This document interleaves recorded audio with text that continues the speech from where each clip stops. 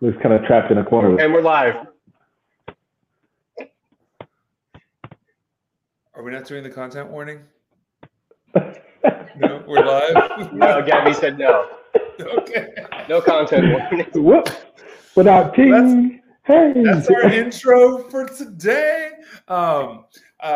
Hey everybody, welcome to this week's episode of Toxicology, the best mental health and addiction live streaming show on Facebook. I am Joseph Gorordo. I am the Vice President of Outreach at Recovery Unplugged, which is the organization that helps us to put this show on for you guys every week. If it's your first time here, thank you for joining us. If you're coming back for more, thanks for coming back. Please like, share, tell your friends, spread the word that this is the place to be, to have some in-depth real conversations about some real issues regarding addiction and mental health. As we go through the show today, please feel free. We love interaction. If you want to throw some comments in the live stream, if you have questions for anybody who's on the show today, please don't hesitate, and let's get right into it. So we have, as always, the Andy Richter to my Conan, what else? Jason, you got something for me? I don't. Oh no, I was going to do the turn like you tried to do when you came in. Okay. Turn back. Okay. As always, the trusty sidekick, the Robin to my Batman, the Harley Quinn to my Joker. Hey, thanks for having me.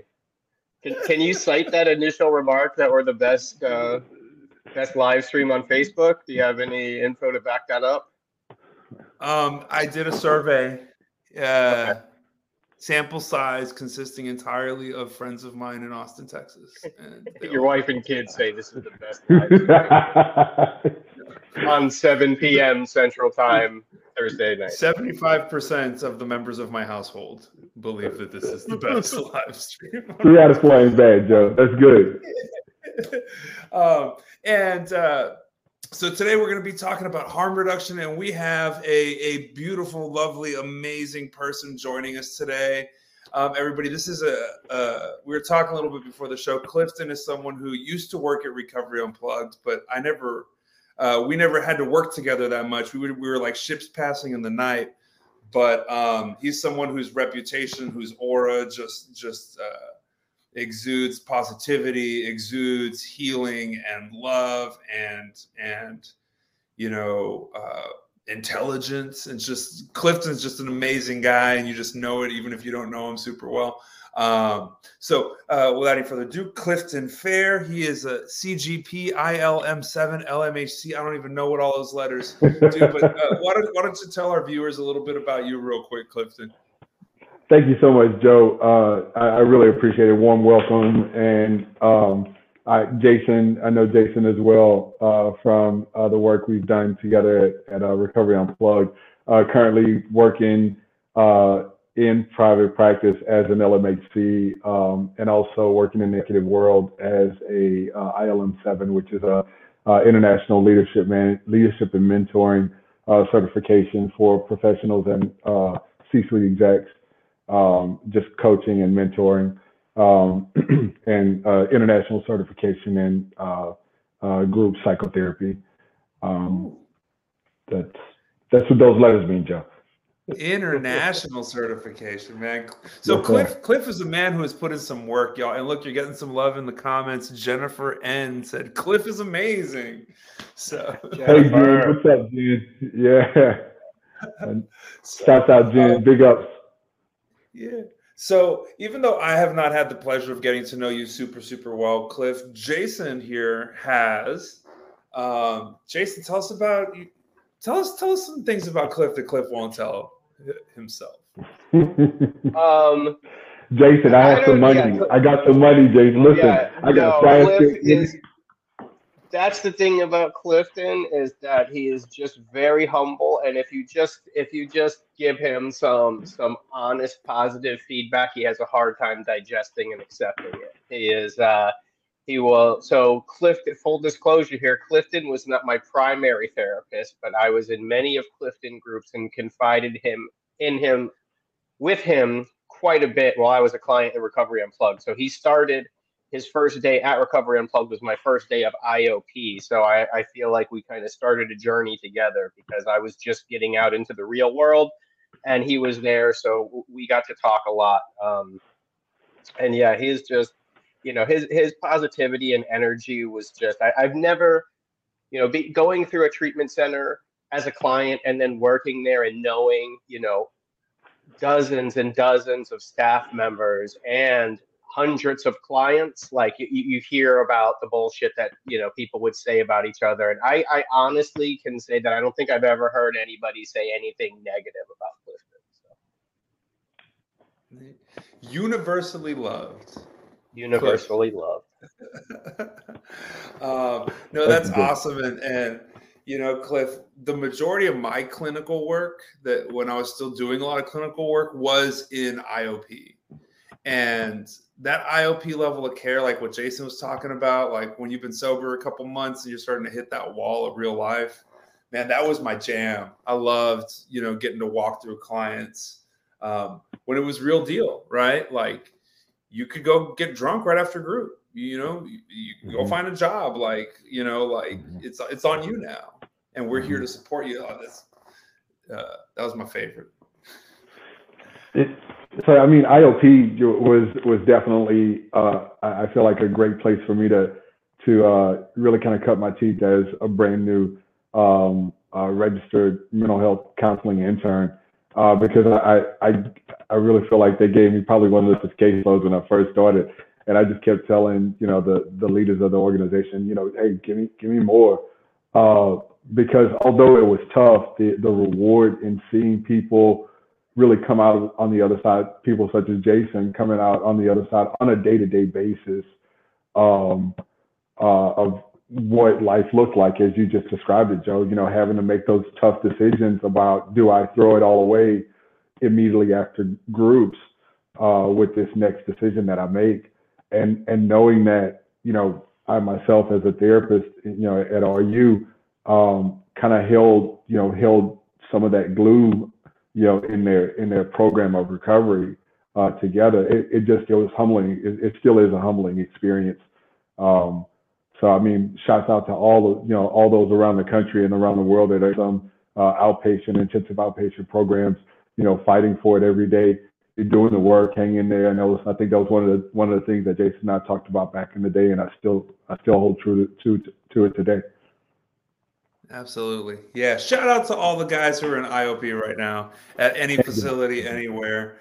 That's the real work, y'all. That's the real work, and you're doing it. So let's get into our topic for today. So harm reduction is. It can be kind of a sticking point, right? A lot of, the traditional 12-step fellowships really hold to abstinence as being the only path to recovery. And for good or for ill, right, the treatment, the entire treatment industry sprung forth from people who recovered in those 12-step fellowships. So that kind of became the de facto definition of recovery. And as a professional, as a licensed professional who is in 12-step recovery, harm reduction is something that I've had a journey with for sure. But let's just start off. Like, what is harm reduction? Who wants to jump on it? I mean, I will. You have all the letters. Okay. Let's got more letters than anybody. Let's go. Yeah. So, I mean, realistically, the evolution of, the access to substances really has just increased tremendously. It's gone from mom and dad's medicine cabinet and the local bars to, just the incredible accessibility in various forms, whether it's through social media, within our communities. Just, I mean, it's so, it's just so accessible. So, in order to combat that, because not everybody is willing and ready to say, hey, I have a problem, because so many people are just kind of stuck in the middle of the grass of addiction. They couldn't even see it. It's like being in the middle of the forest. So rather than trying to have that distance, which is like use and then treatment, now there's like, some additional fillers that are going to be backed by our leaders in the White House, Biden and Harris. But harm reduction is really just, and I say just, that's minimizing. So I say harm reduction is really something that is more of a pragmatic, or like a compassionate way of trying to kind of like bring people to a place where they can stay healthy while they're in the thick of use, which already is a stigma. When you use drugs, people look down on you, right? That's kind of the way it's been. So having a place where you can go and get some support in the middle of your addiction, while also receiving education and being provided with resources to community-based programs, housing, testing sites, medication for Hep C, Hep B, Hep A, or connected to medical providers that can do that for you. Needle exchange programs, actually SSPS, syringe service programs, syringe. Did I say that right? You got it. We were struggling with this acronym before. Right. So, but it's a place where people truly are met where they are. Like, so the patient in this case is not kind of like lost in the thick of, the recovery world, because they're still in their use. They're met where they are, which is, you walk through a door and a person on the other side of a desk or sitting right next to them will look them in the eye, reassure them that there's help available, but also provide them with safer methods of using substances that are illegal as well as harmful, and coaching them along the way.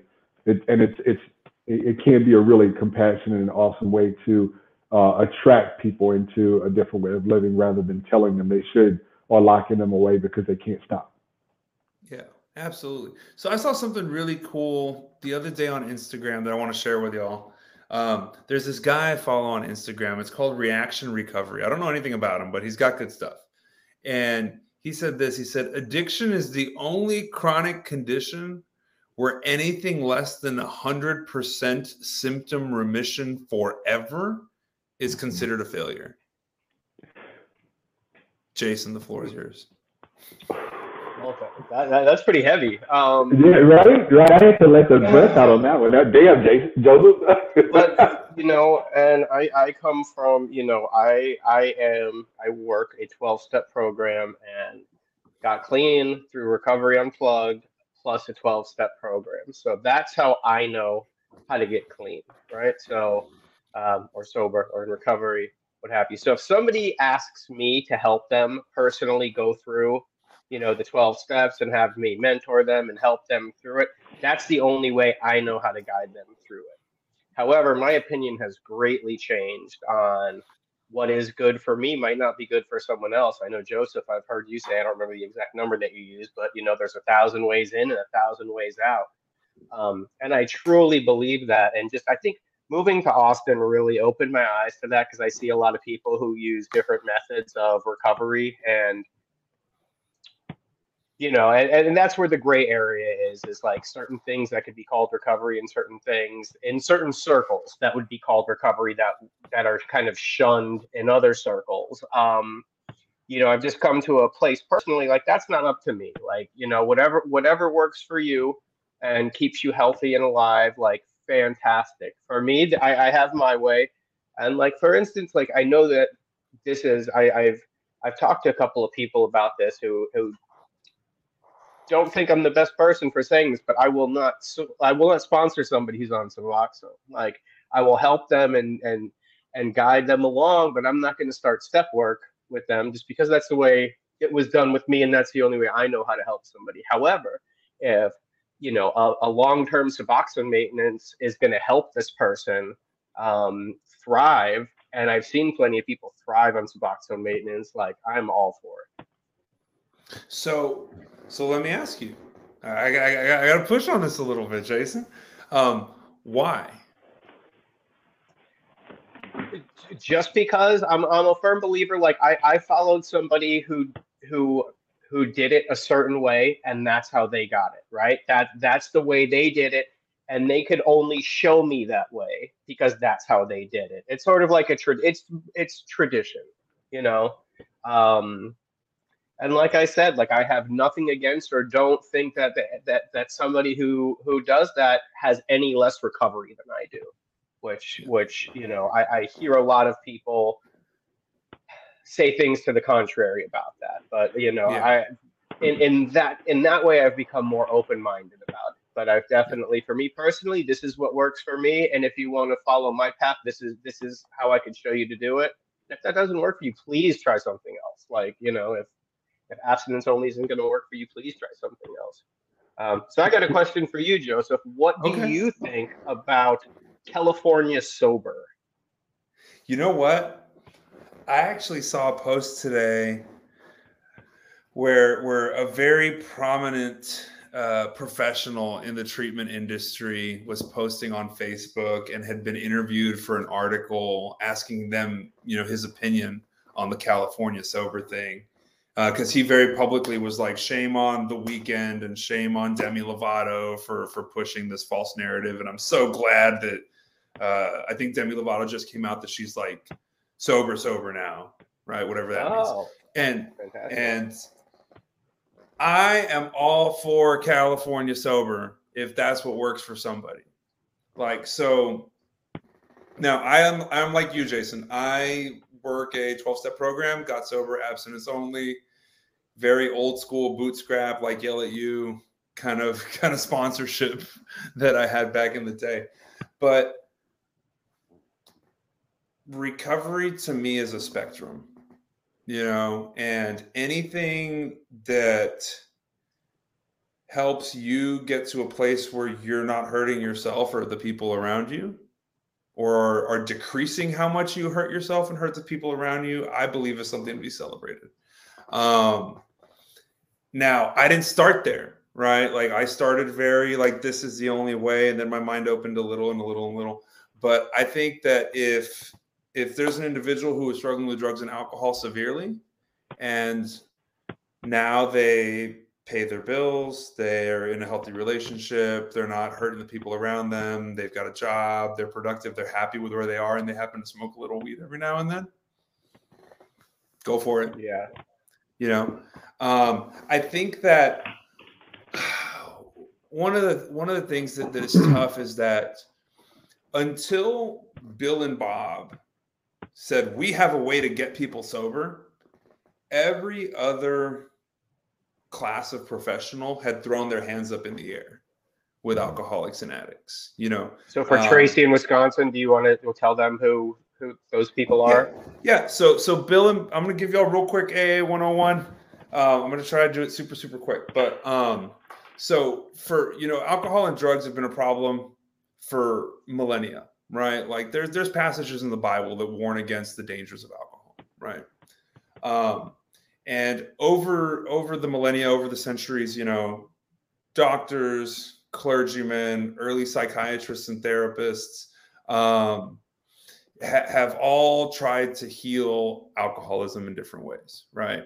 Exorcisms, lobotomies, doing all kinds of crazy stuff, right? And they all kind of threw their hands up in the air up until Bill and Bob started AA. They were really the first individuals, and AA was the first organization to say, we have something that we know will work if people follow these directions, right? So because of that, their definition of recovery became the de facto definition of recovery, right? Now, they started AA in 1945. And in the past 80 years or whatever it is, we have research and advances in science and in medicine and all these amazing things, and have come to understand that a spectrum of recovery, that there's all kinds of different ways people recover, some with medication, some without, some moving from a more addictive substance to a less addictive substance, some reducing the frequency of their relapses, et cetera, you know, has really broadened that term to where like you're in recovery when you say you are, at least to me, right? And so, yeah, I'm super liberal though. I'm like to the far left of what of what most people are supportive of, and that's okay. All right. You know, as y'all are talking, I'm thinking about, you know, that statement that, you know, that maybe even a bit of an oath that I took as a licensed mental health counselor, and that's, you know, that's do no harm. So that one statement alone really does kind of wrap or encourages me, demands me as a professional, a licensed professional, to wrap my arms around everybody that kind of comes through that door for treatment, for care, for services. So although there are the, hey, you know what, this is the way that I've been taught. This, you know, although that's very real and very effective when you're kind of like holding that hard line for people to really kind of like step up to it and grab somebody else's hand and walk that line. I'm watching how we're still able to reach many other people and get them to that place, right? The maintenance assisted treatment is working in effect to help people get to a better place of living, and ultimately, you know, one that may be sober, right? Completely sober, completely walking the line of recovery. And that's a great point. The harm reduction spectrum includes complete abstinence. Mm-hmm. You know, it's just one end of the spectrum. Yep. So cool. So now I know we've talked a lot about, you know, we got into a little bit about the Suboxone, right? Which is kind of like one of the most hot button things. But harm reduction isn't just medication assisted treatment or medication assisted recovery, right? It's drug testing supplies, right? To make sure that your stuff isn't cut with fentanyl. It's clean injection sites. It's needle exchange programs. It's on some of the more extreme ends. I always forget if it's like, I want to say Switzerland or the Netherlands. You can actually register with the government as a heroin addict and will be given tested, regulated, clean heroin on a daily basis. Yeah, Switzerland. Right? Switzerland. I looked into trying to move there when I first found out about that. I feel like I'm from the pond. So let's jump through all those real quick, right? So drug testing kits, for or against? For. Well, I'm going to say that everything that you mentioned would have helped me when I was out there in my active addiction, because so if we're going just subject to subject, I'm all for it, because I've gotten bad drugs before and overdosed. So that would have helped me. Now, would I have taken the time to actually test it? That I'm not sure. You know, because I'm sure, Joseph, you can attest, like if you're sick and you're just getting your dope, the last thing that you're really thinking of is testing. I think testing, it means you start taking a little and then seeing if you survive. No, well, you bring up a good point, right? You know, most opiate addicts who overdose and die are their highest risk of overdose and death is on a relapse, right? That first shot after they've had a tolerance. And Jason did just bring up, you know, a really common practice, right? You load your fix, do just a little bit of it to test it, and then do more. But absolutely, and I think especially with, you know, you and I got sober before the fentanyl stuff really hit the streets. Right. So where me, yeah. So I mean, you could be, you know, I mean, they got the pressed pills now where you think you're taking one thing and it's something completely different. Cliff, where are you at on the testing kits? I'm definitely for it. You know, I feel like education and access to that knowledge could possibly save lives. You know, I was just thinking, we're talking, you know, I remember the time of, you know, the statement being pushed around, which is, you know, live to use, and then all of a sudden it progresses into using to live. And if somebody's sick, you know, and the only medication that they're getting is bad medication, like we would address that in a hospital. So why would we address that in the community if we have resources to do that, or to try to at least keep people healthy enough, long enough to get access to MAT or maintenance assisted treatment or counseling or something, right? Yeah, absolutely. We're getting some great feedback in the chatter too. Very active. I mean, I told y'all this topic was going to be a little more controversial than some, but everybody in the chat is saying they're for the testing for sure. Crystal Renee actually said, my friends keep dying from fentanyl. If they had test kits and Narcan, maybe they'd be alive today. Absolutely. That's happening too much all over the country. And I think a lot of folks think that, you chose to do drugs, right? Like a lot of folks still view drug use as a moral failing, right? You're a bad person. Yeah. Okay, so let's go to supervised injection sites. For or against? So, and for those of y'all, for Tracy in Oregon or Ohio, wherever Tracy is, so supervised test sites are places where they provide clean, a clean, safe environment with, very often they'll have supplies like sterilized water, clean needles, etc. And there's typically a medical staff of some sort on hand, a nurse, not to assist, but to supervise. And if anything goes wrong, they have things like Narcan, those little machines that shock your heart and things like that. To where it's really just providing a place where, if you're going to use these drugs, we hope you don't die while you do it. So for or against, guys? I'm definitely for, and some of the against that I've heard is like, you're going to have to pay for people to staff these places, and these, you're going to have a place to do this and all that, and all the resources that are going to go into it. But, I know in certain areas, like EMTs are overrun with fentanyl overdoses, and that's all they deal with. You know what I mean? So I think it would help the community at large. And I think it would give, it could give more resources back to the community if other people like first responders don't have to deal with overdoses as much.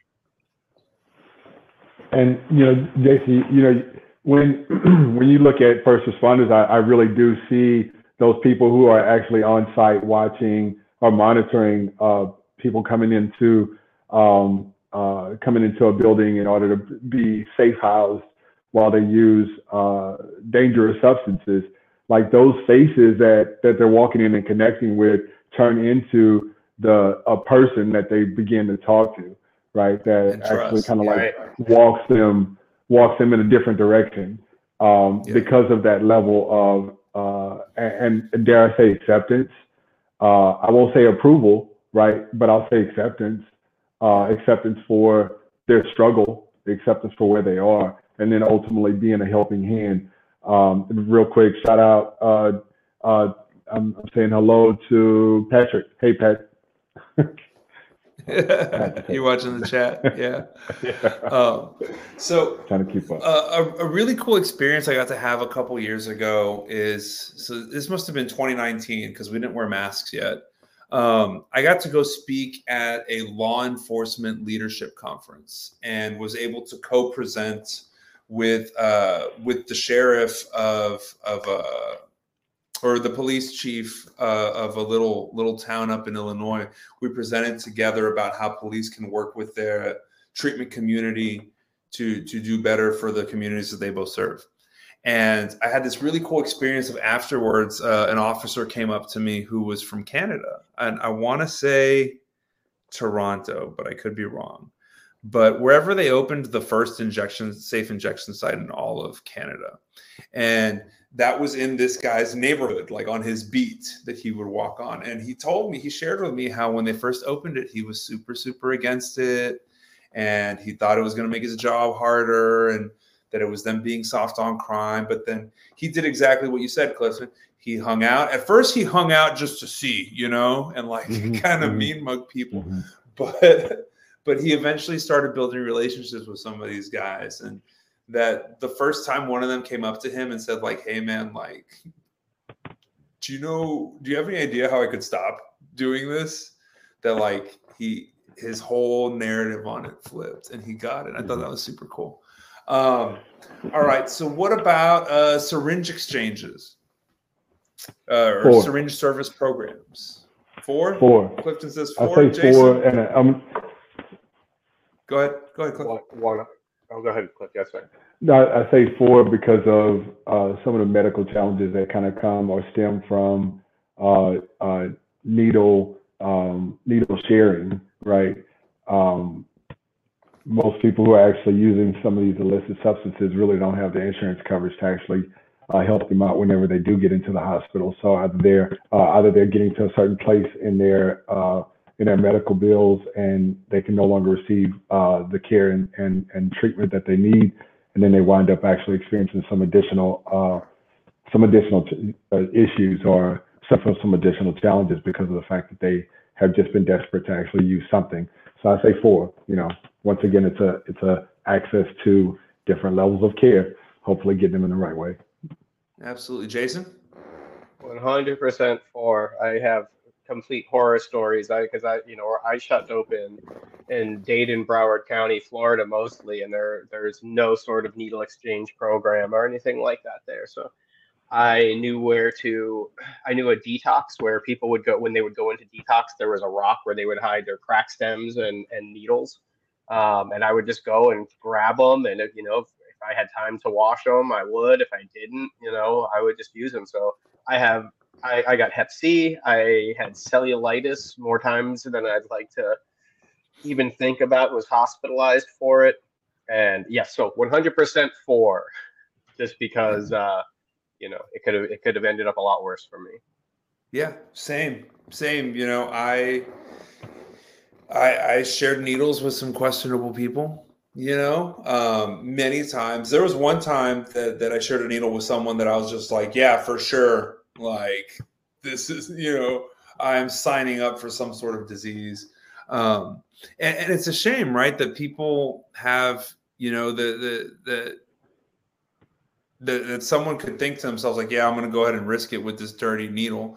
When what does a syringe cost? Like, not even retail, right? Like, what does a syringe cost? Like, what, pennies to make one? Pennies. Right? Yeah, on the streets in Miami and Fort Lauderdale, they're $5 each. Oh man, I never paid more than 2. But so and it makes me think about something else, Clifton. You kind of made me think about it. Is you were mentioning how someone shares needles, they get some sort of disease, some sort of infection. Now they're going to the hospital. They don't have insurance. And Jason, you mentioned it earlier, right? Well, who's going to pay to staff these safe injection sites, and who's going to?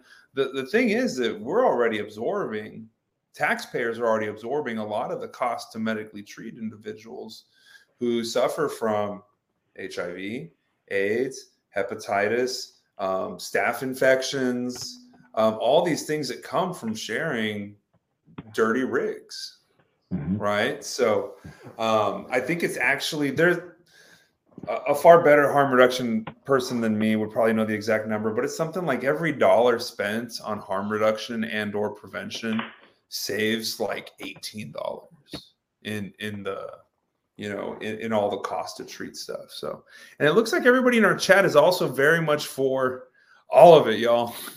the testing strips, the meds, the safe injection sites. So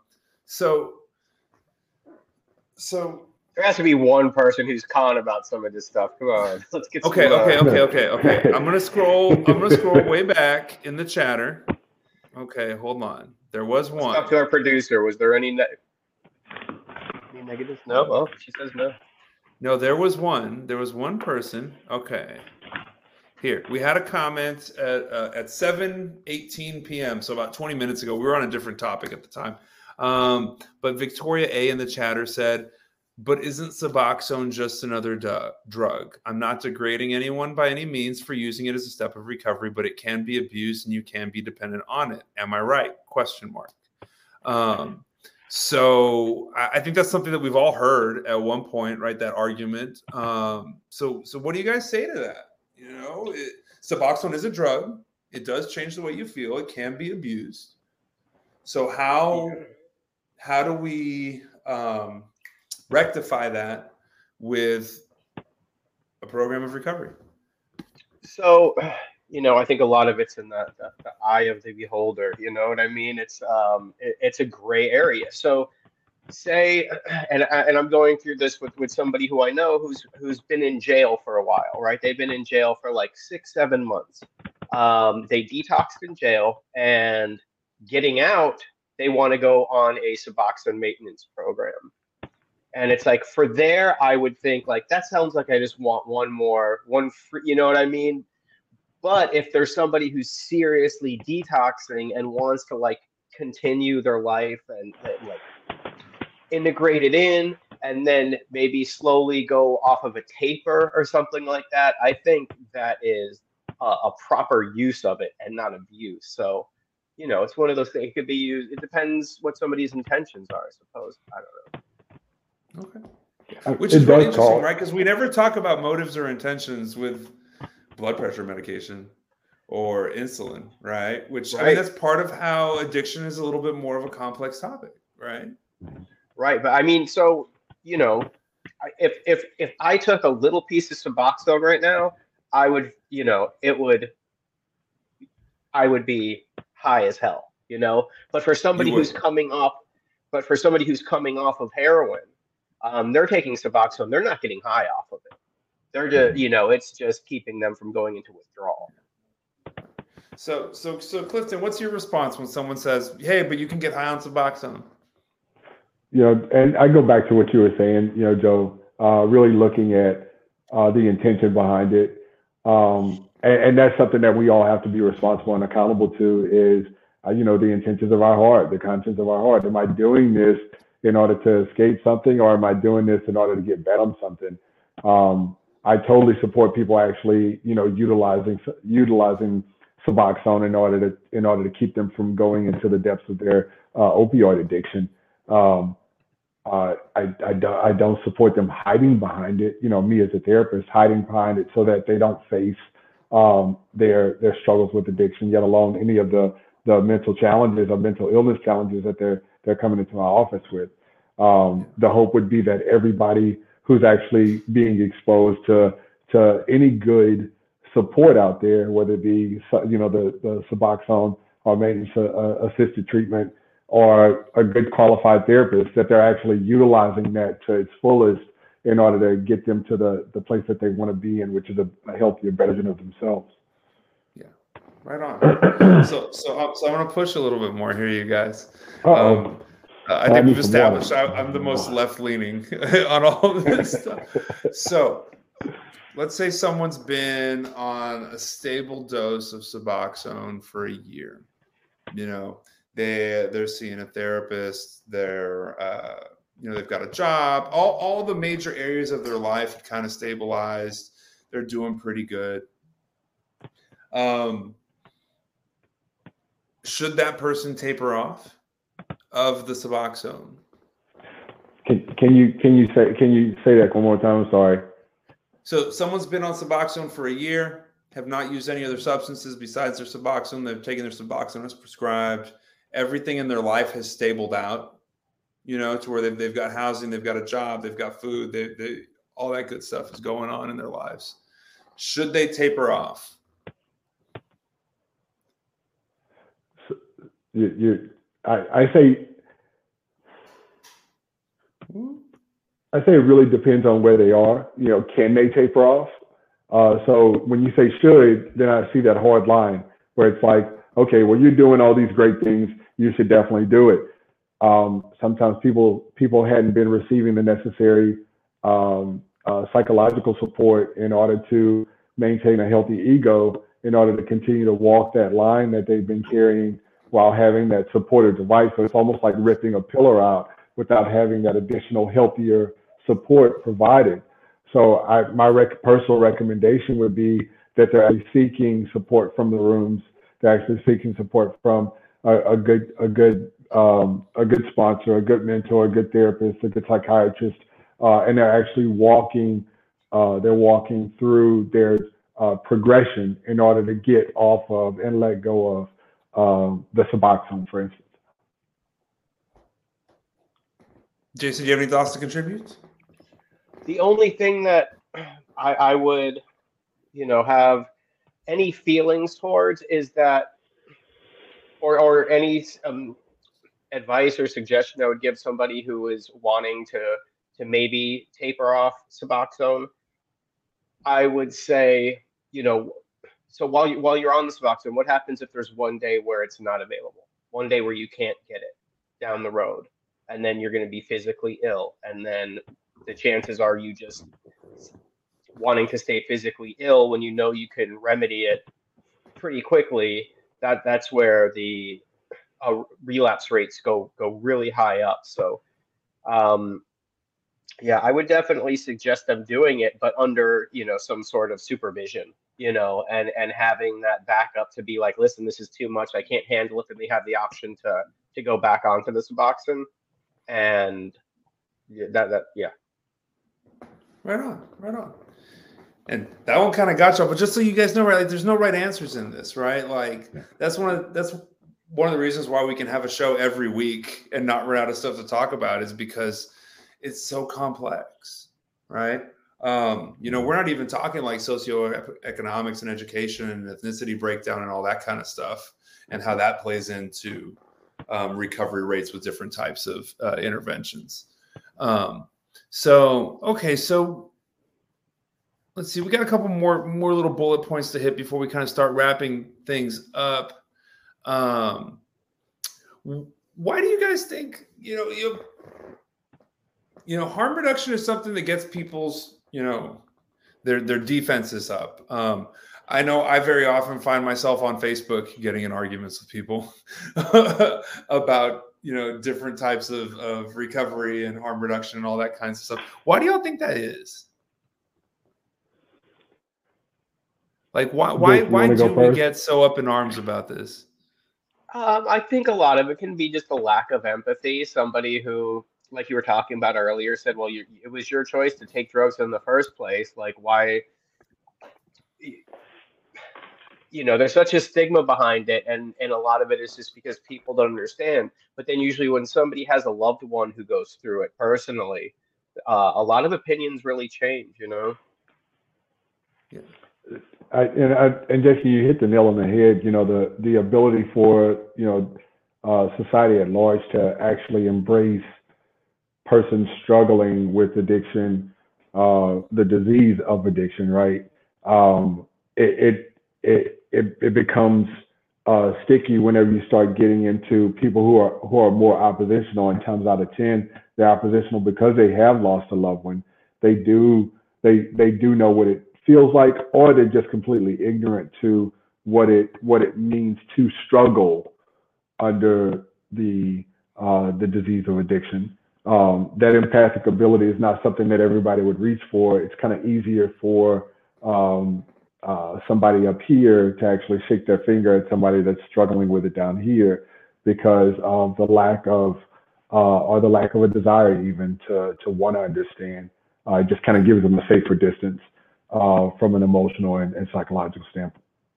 Yeah, so I think that's a great point y'all both bring up. There's a 12-step speaker, a guy by the name of Bill C., who said something that really stuck with me. He said that what kept on happening in his recovery is that he would have an opinion of something, and then he would have an experience with it, and then his opinion would change. And I know that definitely applies for me and what Jason was talking about. When people have all these opinions until their family member goes through it. I can cite the specific person that made me start opening up my mind up about medication-assisted treatment and harm reduction interventions. I had a friend who we got into treatment around the same time. We picked up our 1-year chips the same month, at the same birthday meeting at our home group. And he relapsed shortly after that and spent the next 5 years kind of picking up 6 months, 9 months relapse, 6 months, 9 months relapse. And he was the type of guy that when he relapsed, like, he would burn his life to the ground in a weekend, like crash his car, cheat on his girlfriend, lose his job, end up in the ER, 24-hour period. Right.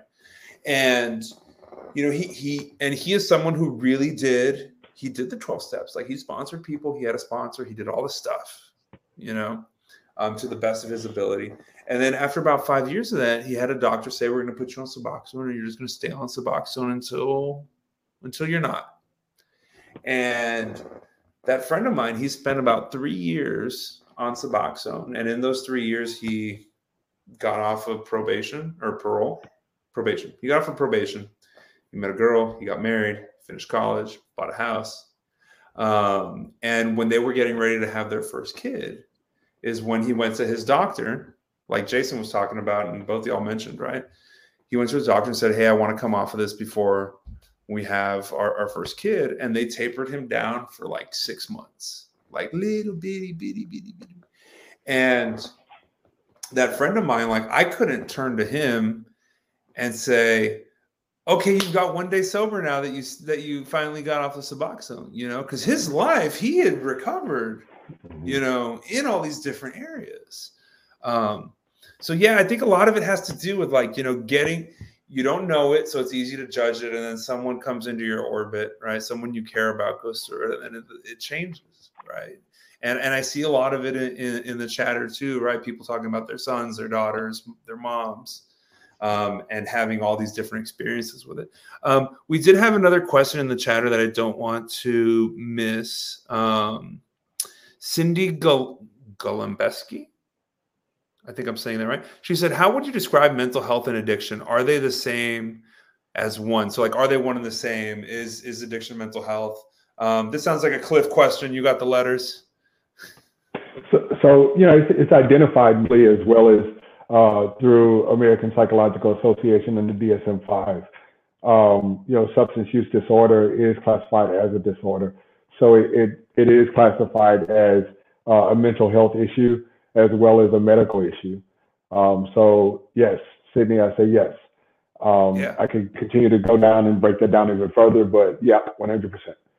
Yeah. And this is great that now this is one of the easy questions to answer, right? Because American Medical Association, American Psychiatric Association, like I think we've finally gotten to a point in society where we understand, for the most part, that addiction isn't about bad people.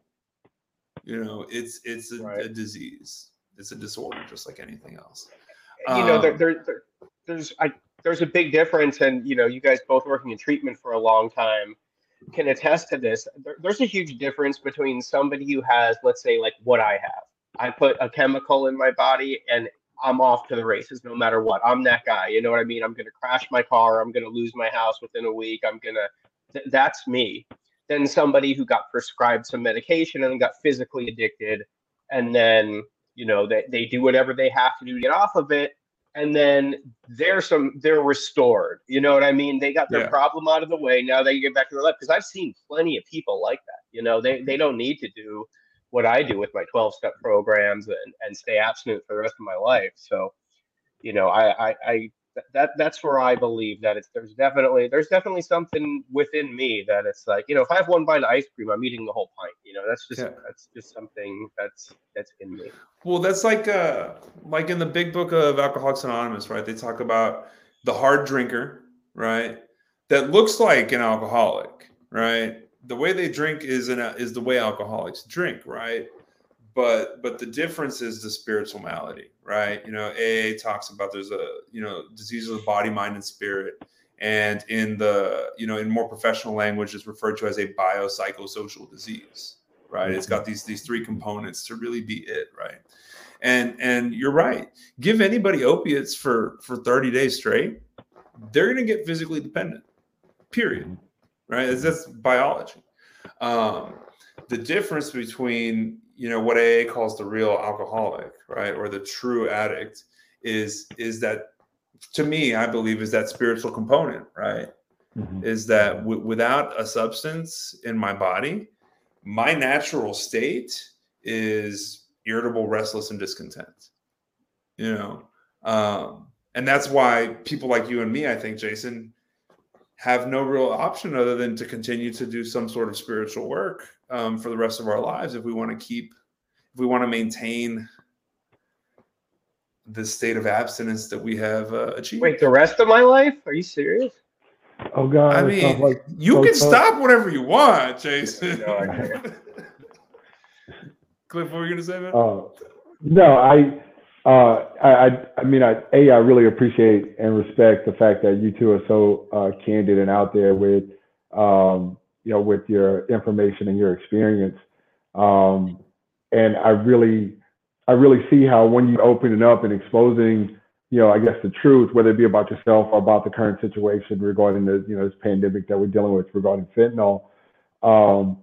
When you start opening yourself up to that or opening up about that, all of a sudden, people are trying to kind of like pigeonhole it. Well, let's put it in a box and let's try to keep it tight, because it becomes such a large conversation that people almost feel like they get lost in it. Like, well, I don't really know what my position is now that we're talking about it and airing it out. The reality is that, like, if you look at it as a medical issue, or if you look at it as a or as a psychological issue, right? What came first, the chicken or the egg? I'm saying this with all the earnestness in my heart. Like, it's a problem. If it's a problem, and if it's a problem, there are plenty of people and plenty of places that you can actually get some assistance in it, no matter if you see it as medical or psychological, whether it's an addiction or it's a mental health disorder. Like, it's a problem. Does that make sense? I like that. I really like that. I've never heard anybody put it like that, but yeah, it's a problem, period. And okay, so could we apply that same logic to harm reduction, right? Like, is it the right solution? Is it the wrong solution? Is it a perfect solution? I think that's why I fall where I fall, right? Is like addiction, regardless of how and why and what, it causes harm, it causes suffering. And harm reduction, all of it, right? From abstinence to the testing to the safe injection sites, reduces suffering. And that's where I kind of fall in, like, you say, who cares what? It's a problem.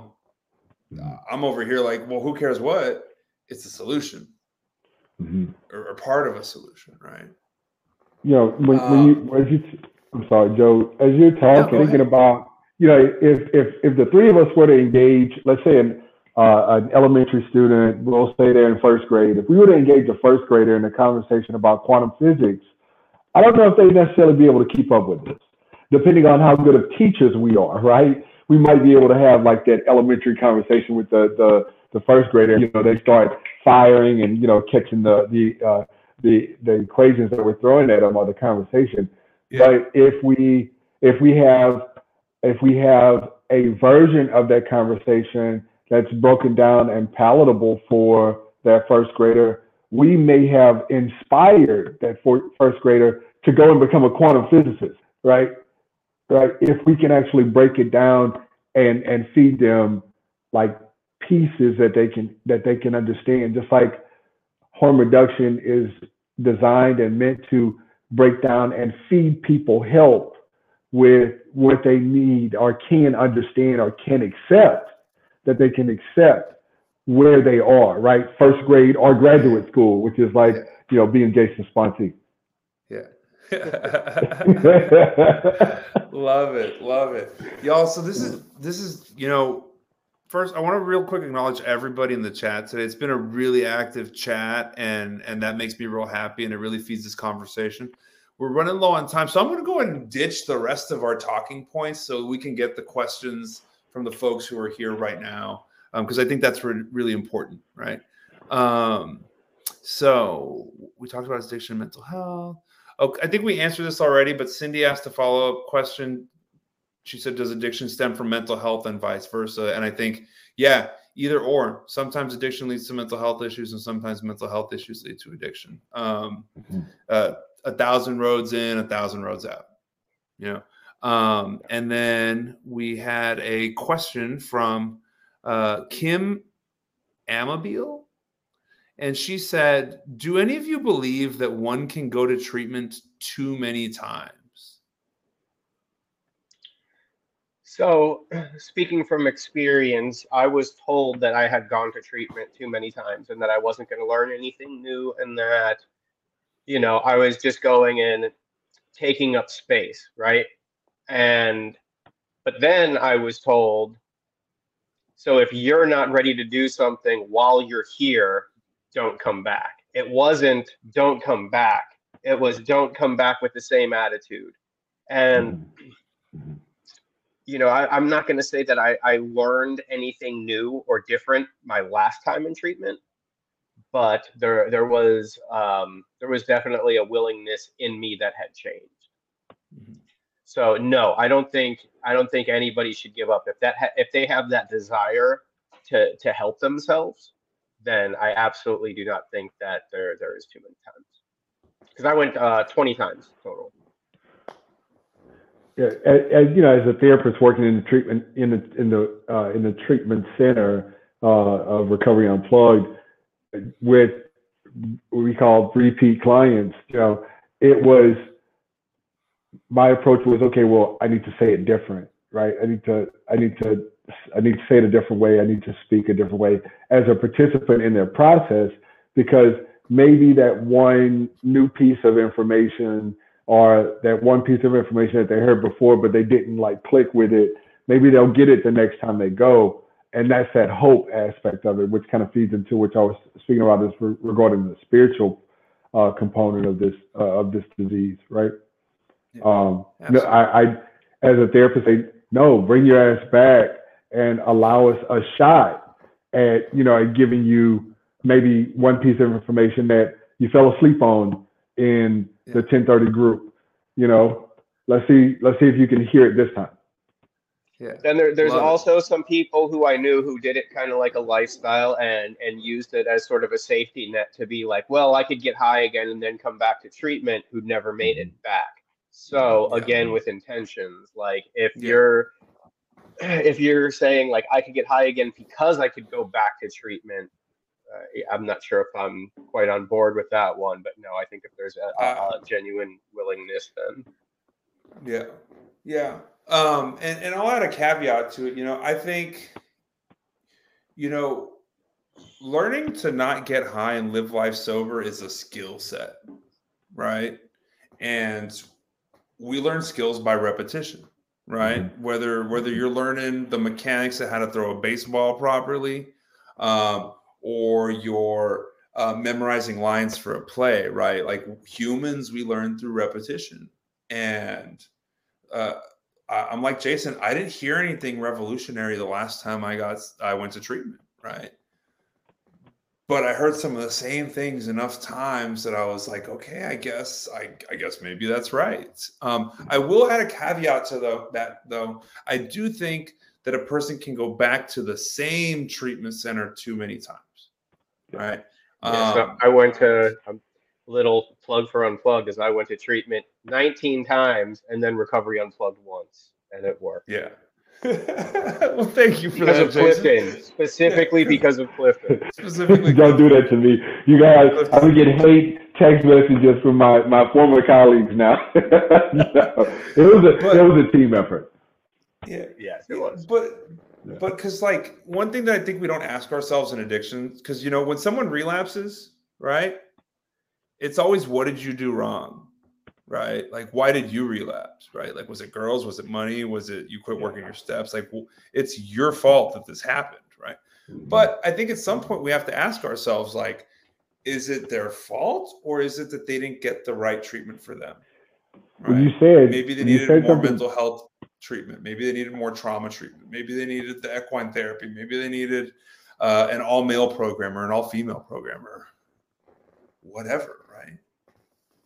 You said something really key, Joe. You said bio, psycho, social, right? Yeah. Those components are really fundamental whenever we're, discharging a client from treatment or I'm discharging a client from services. It's, do you have the biological support, the psychological support, and also the psychological support and social support. Excuse me. That's a really big piece, the social support, right? We teach that, right? And then let's get one more question from the chat before we wrap it up. This is a fun one. What are your thoughts on alternative treatments for depression for people with SUD, specifically ketamine therapy and microdosing psilocybin? Microdosing. Whew. Well, didn't we say harm reduction? We said maintenance assisted treatment. Yeah. I mean, the research is coming in where people are getting better having an avenue. You said how many roads in? How many roads out? At least 1,000. 1,000 roads in and 1,000 roads out. Okay. Do we include that in the number? I believe so. Yeah. Okay. Not for me personally, but if it's working for somebody and they are thriving with it, then Godspeed. Yeah. I'll say, Bill Wilson, one of the founders of Alcoholics Anonymous, went on a very famous bicycle ride through the rainforest in South America while tripping on LSD, because even back in the late 50s and early 60s, we were already looking into the use of psychedelics for the treatment of mental health issues. There's a ton of research on MDMA being used to treat PTSD. Ketamine specifically for treatment-resistant depression. That's one thing that I think people don't hear enough, is that ketamine is like the big guns, and you don't need the big guns until you've tried out the little stuff, tried other interventions first. But ketamine is something that is really, it's really gaining a lot of traction. There's a lot of evidence there. Again, I have a friend who has been doing the ketamine infusions for a while, and when he doesn't get the infusion, it's bad. And he's not addiction; it's just depression. So I think we're all on board for this one. Thank you for the question, Colin. On that, Colin Blake, thank you, Colin. So wrapping up our show, this is a good topic, you guys. We've already blown past the hour. So Clifton, you've met your commitment. You can just cut out whenever you want. Don't. But all right, see you later. I do want to take a second to acknowledge our behind-the-scenes team, Gabby Delgado, who has been such a big driving force for keeping us organized and getting this show on the air, and making all these good things happen. Tomorrow is actually her last day with Recovery Unplugged. I don't know if we can get Gabby to come on camera real quick. Come on, Gab. There she is. Y'all, this is Gabby. She keeps us in line. She is a phenomenal human being and has been given a super cool opportunity to grow professionally and financially and in her life. And we wish her nothing but the best. Gabby, do you want to say anything? You don't have to. No, thank you.